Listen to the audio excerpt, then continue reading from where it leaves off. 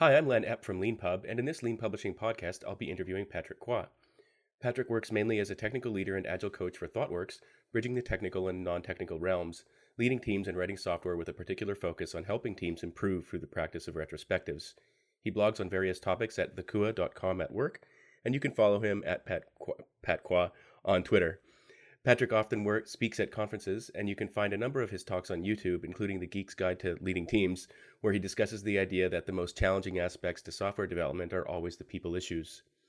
Patrick is the author of the LeanPub books, The Retrospective Handbook, A Guide for Agile Teams, and Talking with Tech Leads, From Novices to Practitioners. The Retrospective Handbook draws on Patrick's 10 years of experience running retrospectives to unlock their potential for your team, while Talking with Tech Leads lets you discover how more than 35 tech leads have learned to balance the technical and non-technical worlds. In this interview, we're going to talk about Patrick's professional interests, his books, his experiences using LeanPub, and ways we can improve LeanPub for him and other authors. So thank you, Patrick, for being on the Lean Publishing podcast. Thanks for having me. So I usually like to start these interviews by asking people for their origin story, and I was wondering if you could tell me how you first became interested in becoming a developer and eventually became a tech lead. Sure, absolutely. I guess I count myself lucky because I fell into the industry relatively early. I'd played around with some sort of Commodore 64 type stuff as a kid, but I never really got into the whole geek developer from very young. And then when I was in high school, we sort of got introduced to sort of computers pretty early on, and I had a really great teacher who was sort of teaching us about sort of software development. And I really got sort of, I guess, my mind blown around the stuff that you could kind of create from nothing. And we were asked to sort of develop a film rental kind of system using, back then, Microsoft Access, of all things I would never ever recommend right now. And kind of fell in love with, I guess, the things that you could actually create. That kind of led on to a natural path of me wanting to study more about this at university. And I did a double degree in sort of commerce and IT. And double degrees are really popular in Australia, which is where I studied. So I ended up doing a commerce and IT degree, partly kind of interested in the sort of business side, as well as the technical side. So it's kind of already an interesting sort of balance out. After university, I went to start work for Flight Centre, whose headquarters are in Brisbane, and then joined shortly after Oracle, who had an R&D center in Brisbane. And there I was really lucky because the team that I was working with, they were very early adopters of sort of extreme programming. And this is in the very sort of early days of XP, which was, I guess, the early 2000s, where we were playing around with sort of the first continuous integrations of a cruise control, which was actually built off sort of CVS, where we were introducing sort of unit testing and JUnit. And for me, it was just such a really interesting contrast because Oracle is kind of a behemoth, and there's probably a lot of very traditional software practices, and where we were sort of a very small part of it, sort of trying to change the way that we were doing software. This kind of naturally led on to, I guess, where I ended up sort of joining ThoughtWorks, whose chief scientist is Martin Fowler, one of the sort of Agile Manifesto signatories. And I guess I've traveled around and sort of worked with ThoughtWorks for quite some time now. I think this year is actually the 11th year with ThoughtWorks. Wow, that's a long time. And have you been working with them in London the whole time? So I started with them in Brisbane in Australia. Okay. So we actually have, I think now 4 offices. And yeah, I transferred over to London, I think it was about 2005, where I've been based in London for probably the last 9 years. But being sort of a global consultancy, we ended up and we were pretty good at actually sort of shipping people around the world if they want, because it sort of keeps our culture very consistent. It's a way for us to sort of build our own sort of network and get exposed to new sort of experiences. So I've spent the sort of tail end of winter in Calgary once and summer, which was a beautiful city. I've spent about 4 months in India, amazing sort of country, subcontinent. And I've spent, I don't know, probably on and off, probably a whole year in total with ThoughtWorks in Germany. Yeah, actually, I read a blog post on your website about your year in Germany and becoming fluent in a year. It was quite impressive, I thought, and I was wondering if you could maybe say a little bit about how you approached that year-long project and what the results were. Absolutely. I guess I was kind of lucky in that with ThoughtWorks, after 10 years, we have kind of a sabbatical period. So you get paid sort of equivalent of about 3 months worth of time where you can sort of choose what you want to do.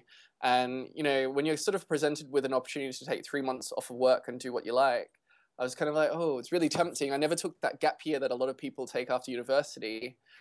Maybe this is the time to do it. So I actually had the whole year off, which was a fantastic opportunity. And I have so many great memories from that time. And I think if you live in Europe and you come from sort of an English speaking sort of background like Australia or the US, it's amazing how many people that you meet in Europe who are at least bilingual, if not more. And for me, it was kind of like, I don't know, I would have always loved to learn another language fluently. And so for me, this was a really great opportunity to do that. Because I'd spent a little bit of time there for work, I'd sort of learnt some German, but it was very what you might use as a tourist. So, I could order a beer, I could order for the bill, I could read some things off menu, but it's really far different from actually living there and being there. So I kind of made the choice to live in Berlin, which, to be honest, is not the best place to learn German. It's so heavy with so many tourists, and I think Germany's level of English is actually pretty high. So you can sort of get away with actually not speaking any German if you really don't want to. So I know quite a few sort of expat people who live there for maybe 3-4 years, and their level of German is still that sort of rudimentary, I guess, tourist sort of level. But I guess knowing this helped me prepare, because my sort of motto going in was it would be very easy to sort of fall into this kind of expat community and only speak English. And so I really forced myself to sort of pretend that I was in a small little German village somewhere where I was surrounded by only German speaking people, and all the opportunities for the first at least 3 months, I would make sure that I would be forced to speak German. So I had a really great flatmate who knew that I was learning German and was patient enough with me to only speak German to me, even though it was very tough few weeks when I first sort of moved in and couldn't communicate. And I kind of felt like I can now imagine how a baby would feel, in that a baby's trying to maybe get across a message, can't, because they just don't have the vocabulary, the words, and just that frustration. It's phenomenal. I think I remember breaking down like one evening in dark winter in Berlin, sort of saying, "Can't we just speak English? I just got to get it out of my system." And my flatmate was actually really good with me and said like "Nein" in German. And that was exactly kind of what I needed, which was the whole soft hand approach, but really firm that I was going to keep doing this. I signed up for sort of immersive German lessons, which was really important. So I think we did classes from about 8:30 to about 1 every day. And then normally there would be sort of homework and sort of field trips afterwards. And I think that really helps provide structure and a really good learning ground to sort of get the basics. I think one of the benefits of actually going through an experience like that is that you also meet people at a similar level. So I think, everyone's patient with each other because they understand they're also learning, and you're just as patient giving other people space because you know that they know the words in sort of English, but you're struggling to find and remember what the words are. And so that was really important. I definitely recommend people get a tandem partner. So there's a concept that's really popular in Germany. I don't know how that sort of translates and how popular that is overseas as well. But it's basically somebody who's learning the language that you would like to learn, or who's native in that language, and who would like to learn sort of English or another language that you can speak. And we would meet maybe once a week for a couple of hours, and we would sort of speak an hour of German, and then we'd switch to an hour of English, so that we had both time to sort of practice. And it was very helpful because the language school that I went to helped sort of connect us around sort of personal interests. And so we sort of spent a lot of time sort of visiting sort of different areas of Berlin, going to like different events. And it was just a really great way of sort of meeting a new friend, having an opportunity to practice and focus and sort of get better at that. It sounds like a really interesting idea also because, usually the sort of teacher-student relationship, especially with language, has this kind of dominance on one side and humiliation on the other. So actually combining two people who each know that the other one is fluent in the language that they're trying to learn really balances that out. Yeah, absolutely. And that's such a key thing. And I think you hit on a point, which is I think there is that different relationship with the teacher and sort of the students. And I guess another tip that I would give people is that it's really worthwhile, if you're going to learn something, to learn from lots of different people. It's interesting because everyone has their own sort of bias about maybe preferred learning style. And I think teachers have their sort of maybe bias about how they believe that people learn best. And it doesn't always work. So I think we went through about 4 different teachers over the course of 3 months, just because of the sort of level shifts and different sort of timings of classes. And it was interesting for me to watch how, one style of teacher didn't really work for me, but it worked for other people. And then another teacher who worked for me didn't really work for other people in that class. And that's where I think it's really useful to basically get exposed to lots of different teachers. And it's something that I think I kind of picked up from sort of software development as well, which is you have so many different people who you can learn from, and each one has something very different to teach you. And I think that's a really important thing to when you're progressing in any skill development, is that you get exposed to lots of different ideas. You may not necessarily take away everything that that person has to offer, but it does give you a different perspective. Yeah, that reminds me actually of a line from your website where, and you're talking about programming, but obviously it can apply to other areas as well, where you say that you believe strongly in self-empowered teams and individuals, having seen many talented people beaten down by the systems that they work in. And so the idea of empowerment, but also the element of individuality that's inevitable in empowered teams is also very important. And I was wondering if that came from that particular sort of feeling, maybe came from a personal experience you had with being beaten down in a big system, or was it something that you were fortunate enough to avoid yourself and just saw in other people? Yeah, I guess I consider myself pretty lucky because I haven't worked in a large, I mean, I've worked with Oracle, but not in a large system where I've felt beaten down, or at least for a long time. And I think that's maybe one of the benefits of a consultant, is that you see lots of different environments. And what I really love is actually helping people sort of get over these sort of systemic things that have sort of, beaten the motivation out of people, where they're just getting on with their tasks that they've been told to do, and helping them connect with the things that they really like. I'm a big believer in sort of Dan Pink's Drive book, Autonomy, Mastery, and Purpose, in that, if you can give people a reason to engage with the work that they do, and they can sort of develop themselves at the same time, and they have an ability to sort of choose the things that they think will help get them to that purpose, everyone benefits. Like the people who are working on the sort of tasks are a lot happier. I think the job will be done a lot better.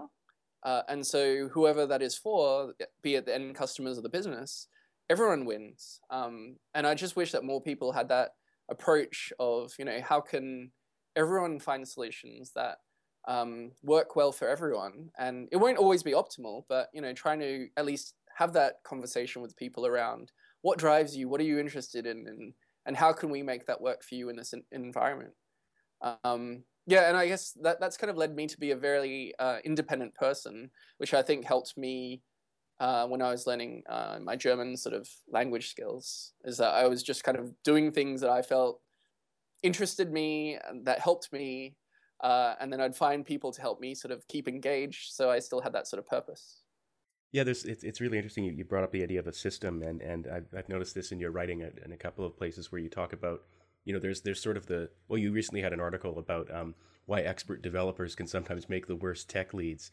And you talk about how, someone can be extremely talented at a certain kind of system like programming, but then the system that sits on top of it, where what are you doing and how does it fit into the larger scope of things and the other people that you're working with, that those talents are not, it's not that they're necessarily incompatible, but they're not the same. And I was wondering if you could explain a little bit about that. Yeah, it's really funny actually, because I've done a lot of reading around systems thinking. So The Fifth Discipline is a really great book, as is, I think it's Thinking in Systems. I forget which one though it is. But I think what's really interesting is just trying to, I think we're taught in a certain way through the way our education system runs about being very scientific about things and boiling things down to singular causes and effects. And I think systems thinking teaches you to see things in a different perspective of depending on where you draw the boundaries of a system, there are different perspectives and therefore different motivators and different characteristics. And for me, I think, when we work in a software environment, you have the local system of maybe either your software system that you're building or your team that's working in that sort of software system. But there's this sort of broader organizational system in which it's kind of working. And I think for me, one of the challenges sort of working as a consultant is you're often brought in to try to shake up a system. And you want to create a empowered environment. So you want to carve out a safe space for people to sort of experiment, to gain their sort of autonomy and confidence, and also then deliver. And there's a bit of a challenge there because, what's good for individuals doesn't always work for the whole system. And there's a trick in, I think, sort of synchronizing the rate of change. So I think one interesting thing that I see a lot with teams that really adopt a fully sort of extreme approach to agile development, and the organization is a very big lumbering behemoth, is that people won't necessarily change the system, or they won't fight to get the sort of surrounding system around them changed. And so we have this saying, which is change the system or change the system. And what that means is that people will get frustrated without any change in their own system. So they'll choose to move to another company. So they change their environment.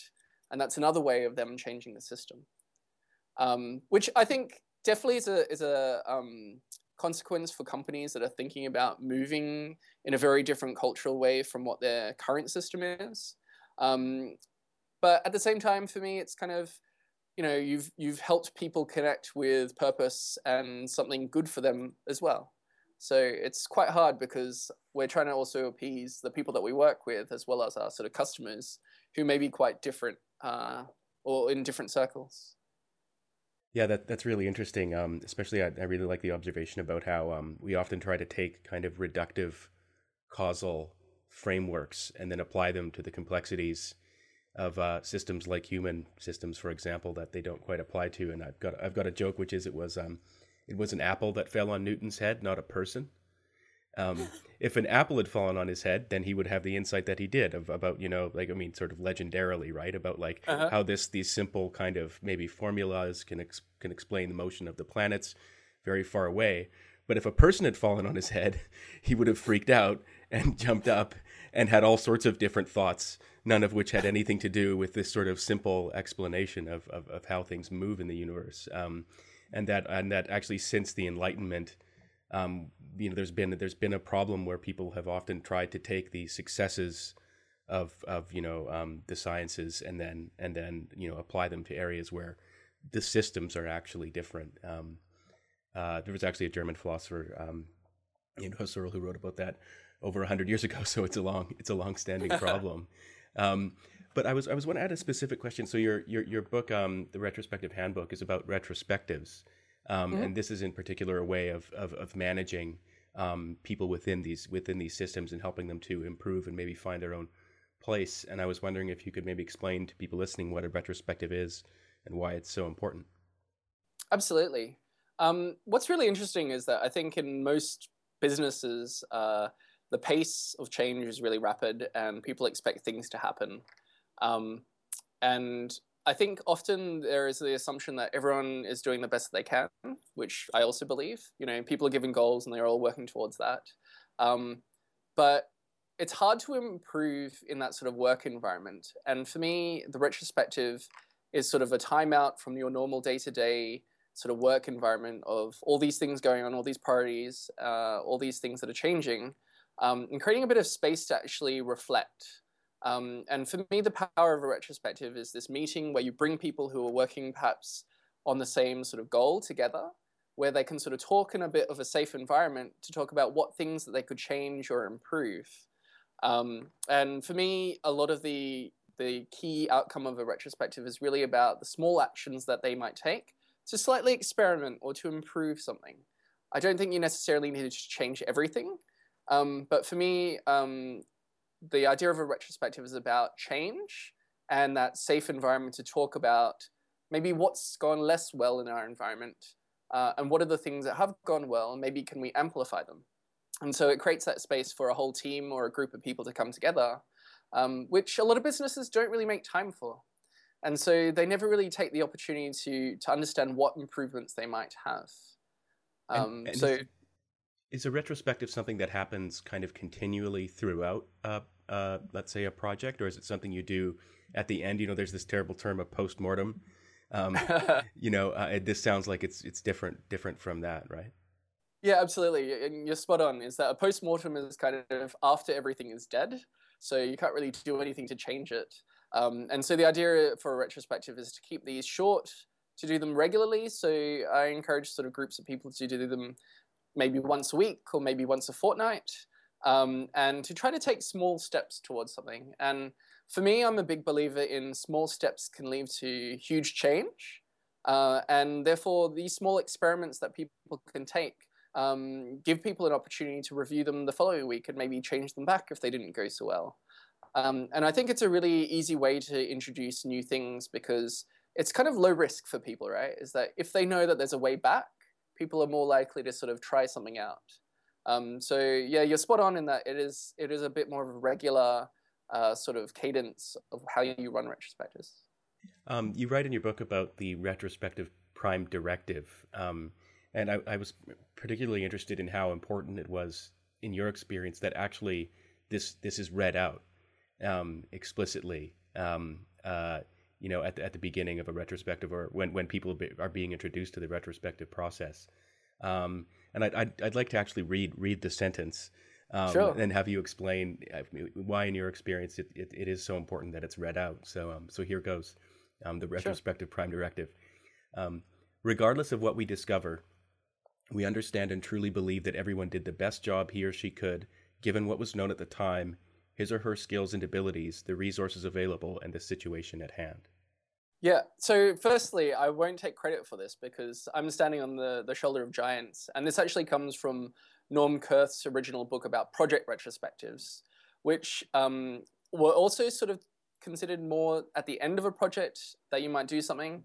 And for me, I think this statement is a really good example of that difference between a retrospective and a sort of post-mortem. And so for me, I think this statement is actually really important, particularly for people who've never done a retrospective before. So, I've worked with teams that have been working a couple of years, and they've been doing whatever they do. Nobody's ever really asked them about, what could they change? How could they improve things? And that ability to influence their sort of working environment. And for me, this is a really great way of sort of introducing the concept of safety, we aren't here in a retrospective to point fingers and hang people up to dry. We are here to really believe that everyone was doing the best that they could, and to sort of put our mind on the system that we can influence rather than pointing fingers and blaming people, because that doesn't really improve the system. And I think for people who've been part of retrospectives for a while, they sort of understand this. But I think particularly for new organizations and what I would say is maybe more conservative sort of teams or cultures where change doesn't happen a lot, and they're not used to it, I think it's a really powerful statement to open a retrospective and create that safety. So my rule of thumb is that people should try to use this for the first time if they've never run a retrospective with a team before. It's interesting you talk about safety, and you actually, in your book, you also talk about bias, and I was wondering if that's related to the importance that you place on independent facilitators for retrospectives. Yeah, absolutely. I have a very strong memory of going to a client where a retrospective was run by a very, I would probably describe, controlling project manager. And I think it was my second week with the client. And so I sat in the retrospective. I didn't have that much to offer because it was the second week. And I just watched how that project manager would sort of take the sort of whiteboard marker, point at somebody and say, okay, what went well last week? Point at another person and say, what didn't go so well? And it was really interesting because the responses from those people were pretty much one-word answers. There was no elaboration about story. There was no context given to those points. And for me, it was such a contrast to when I've seen independent facilitators who don't have any other agenda, who have no power relationship with the participants, is that it does really create a good, safe environment that people can talk a lot better in. So I think it's Yeah, it's a really powerful concept to have a independent facilitator, and I think it really increases safety. Yeah, it's really interesting too how the when you're talking about the in talking with tech leads, your second LeanPub book, I think you write that the experience you gain as a developer does not prepare you for the responsibilities of the role of a tech lead. So even though it's important that as a tech lead, which you define as someone who is actually still coding usually, right, and participating in the creation of the code for the project, but also now has been moved into a position where they're kind of steering the ship. And all the skills that you're talking about now, like not sort of pointing and kind Yeah. of demanding one word answer. Well, I mean, it's effectively demanding one word answers. I was wondering if you could explain a little bit about how your experience interviewing all the people for talking with tech leads, what insights you might have about people who've newly moved into that role or might be a little bit worried about being pushed into that role, and how they can kind of shift from being a developer to being a tech lead. Absolutely. I still, it was really interesting talking to so many different people, because when I set out to sort of do the book, I didn't really have an idea about what responses I might get. So the book was kind of intentionally structured so that I posed the same sorts of questions to people. And what kind of emerged was like interesting themes that people had different, um, I guess, when they had different perspectives on, or different times of their sort of career, as they were maybe earlier in their sort of phase or later in their phase, about what areas that they focused on. And so there were some natural themes that kind of developed. I think for people who are very new to it, who I call the sort of novices, there's a huge shift from what you do as a developer to suddenly leading a team. Is that as a developer, you're normally very focused on how well your code is structured and how nicely everything runs, and you don't really need to worry too much about sort of the people on your team. That's somebody else's problems, and you don't necessarily need to worry about where work comes from, and managing sort of business people. And then when you're suddenly thrust into this role of being a tech lead, you're trying to also write a little bit of code, but at the same time, you're pulled in lots of different directions. So um, that's quite a natural state.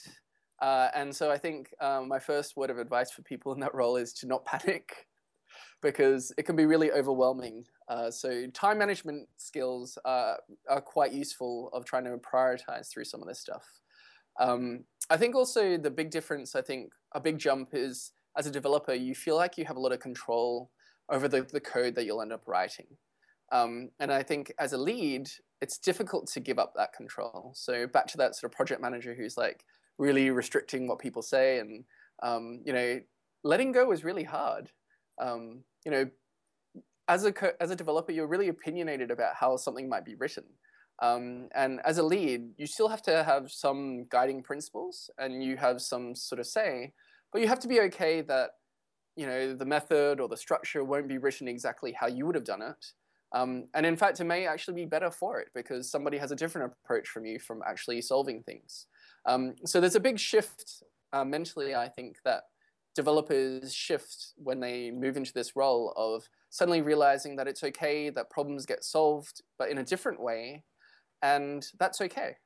Yeah, great. I was just fascinated reading the stories from different people about their different experiences, and it was really interesting how you say that. You in the book you asked people the same set of questions, right? But they came back with these kind of unsolicited kind of themes that kind of grouped them Yeah, together. yeah, that Um, was very fascinating. yeah, yeah. I was wondering actually on the subject of publishing, you actually turned Talking with Tech Leads into a print book. Yep. And it's for sale, I think, in 3 different regions on Amazon. Yes. And I was wondering if you could explain a little bit about that experience of turning it into a print book from an ebook. Absolutely. So I've been a fairly early adopter of LeanPub, and I think it was actually with the retrospective handbook that I was trying to turn into a printed book as well. And so I was kind of asking after a sort of print-ready PDF version. So I use the CreateSpace publishing platform, which is sort of a part of Amazon, and then they sort of self-publish on demand. Um, a printed book, but they require a whole bunch of sort of preparation, like a PDF version that is printable. And it's quite an interesting process about moving from sort of an ebook format to a PDF that is print ready. because there's lots of little formatting differences that make a big difference when you're sort of in a print version. So a simple example is, I guess, the alternating page numbers from left to right is that you kind of want them to be on the outside of the book, which when you're on a single screen, it doesn't really matter. The same thing with sort of the margins is that when it's printed, you want the margins that are going to be bound together a little bit deeper because you want it to kind of look equal. So when somebody opens the book, it kind of looks nice.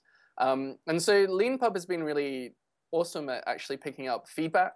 So I was generating lots of sort of feature requests for understanding what a print-ready PDF could look like. And then I would do sort of a test run with Amazon and sort of give feedback, saying, okay, well, the test copy, now that I see it in real life, needs some adjustment. And so I've been a huge fan of LeanPub from the very beginning because it was a really great example of, I guess, lean flow in action, which was, I was creating a sort of demand, and your platform was sort of responding to that as I was sort of getting feedback from it. And I wasn't quite sure what I really wanted either.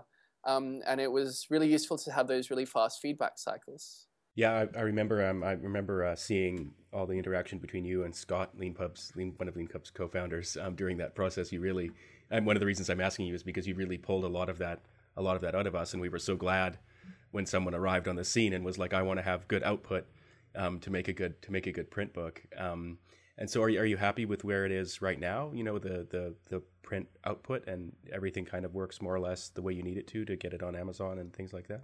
Yeah, absolutely. I mean, what was really interesting was that, I guess, comparison between the first draft of the retrospective handbook and then preparing it for the sort of Talking with Tech Leads print version.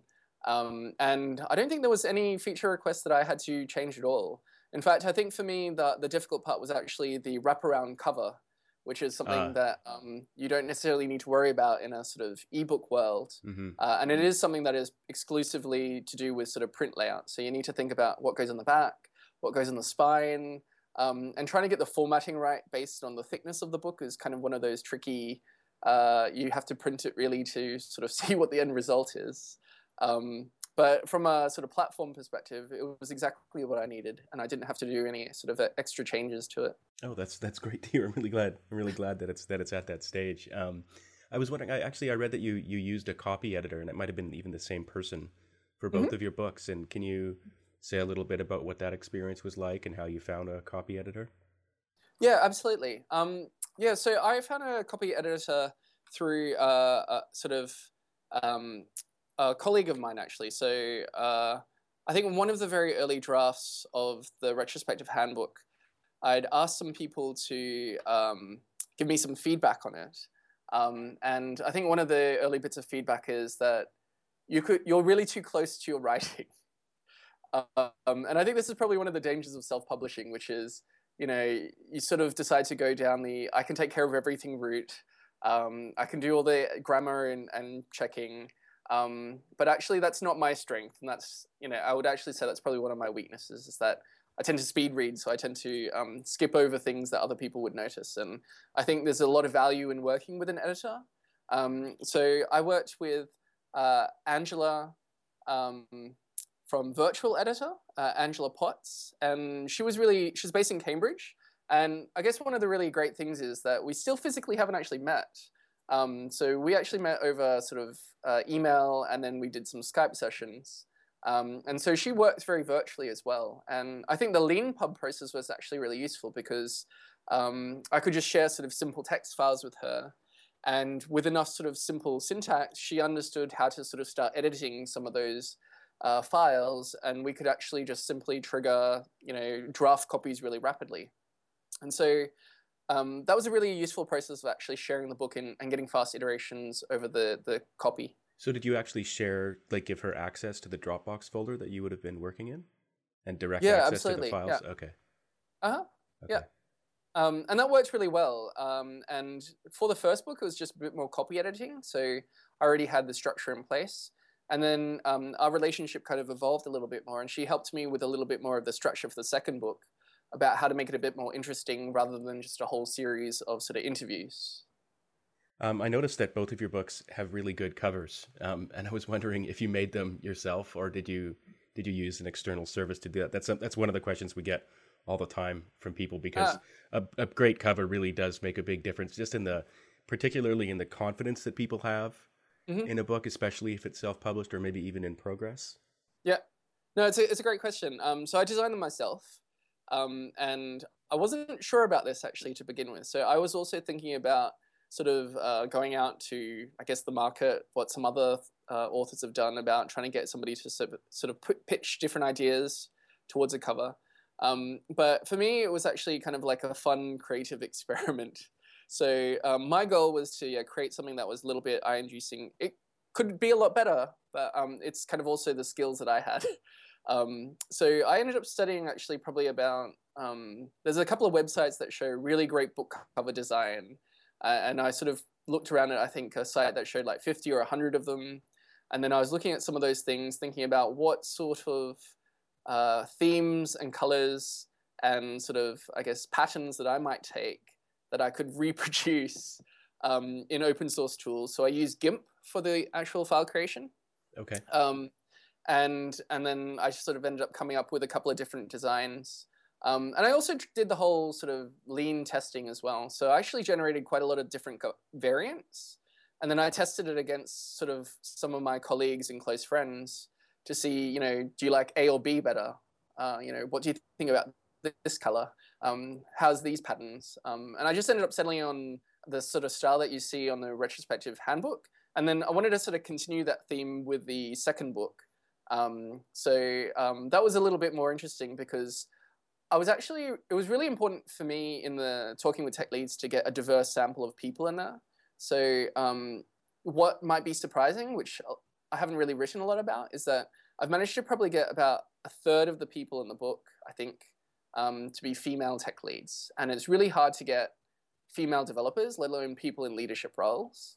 And so when I was designing the cover, I also was very conscious about making sure it wasn't a male or a female looking sort of tech lead. So I've kind of tried to go with a sort of gender neutral kind of looking icon, which is what my design intentions were. I don't know if it's come through, but yeah, and I guess that was the sort of so have some sort of theme that comes along from the first book, but have something that's representative about that sort of topic.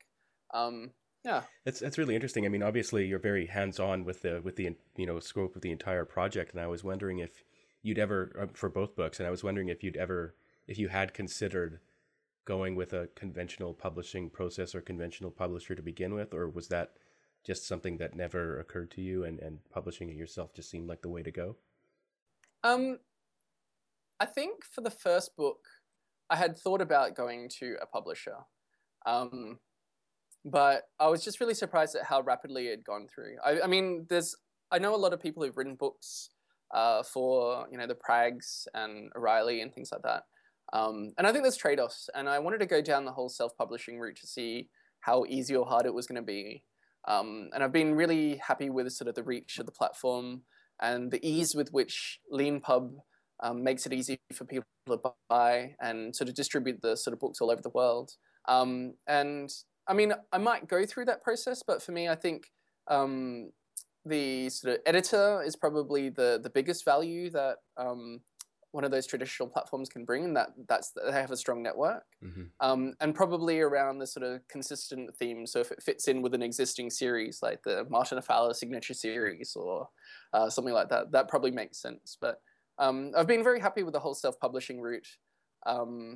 Yeah, and I guess the only thing that sort of I'm thinking about is how better to market the book. But I think that's part of the self-publishing process, right? Which is what can you do to sort of get the book out there? Yeah, definitely, and that's kind of the writing's the hard part, but so's the marketing. Absolutely. I was wondering, actually, just I guess my last question would be if there was one sort of dream feature that you could have us build for you, what would it be? If there was one thing that was either missing or that you now, looking back or even looking forward, wish that we could give to you as part of our process, what might that be? Ooh.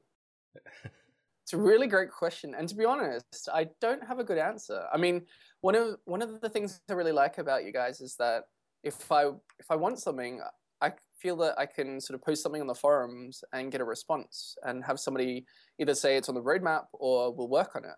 And I think that's such an amazing opportunity of the platform. And so I can't really think of another feature that I'd really like. Otherwise, I would have asked for it by now. I suppose. Well, thanks. I mean, if you ever do, please, please come back and ask again. I mean, because that's, I mean, a big part of our process is having people approach us and tell us what they need, and then us delivering it. I mean, after obviously with deliberation. So anyway, Patrick, thank you very much for your time, and for being on the Lean Publishing podcast and for being a Lean Pub author. Yeah, thank you for having me.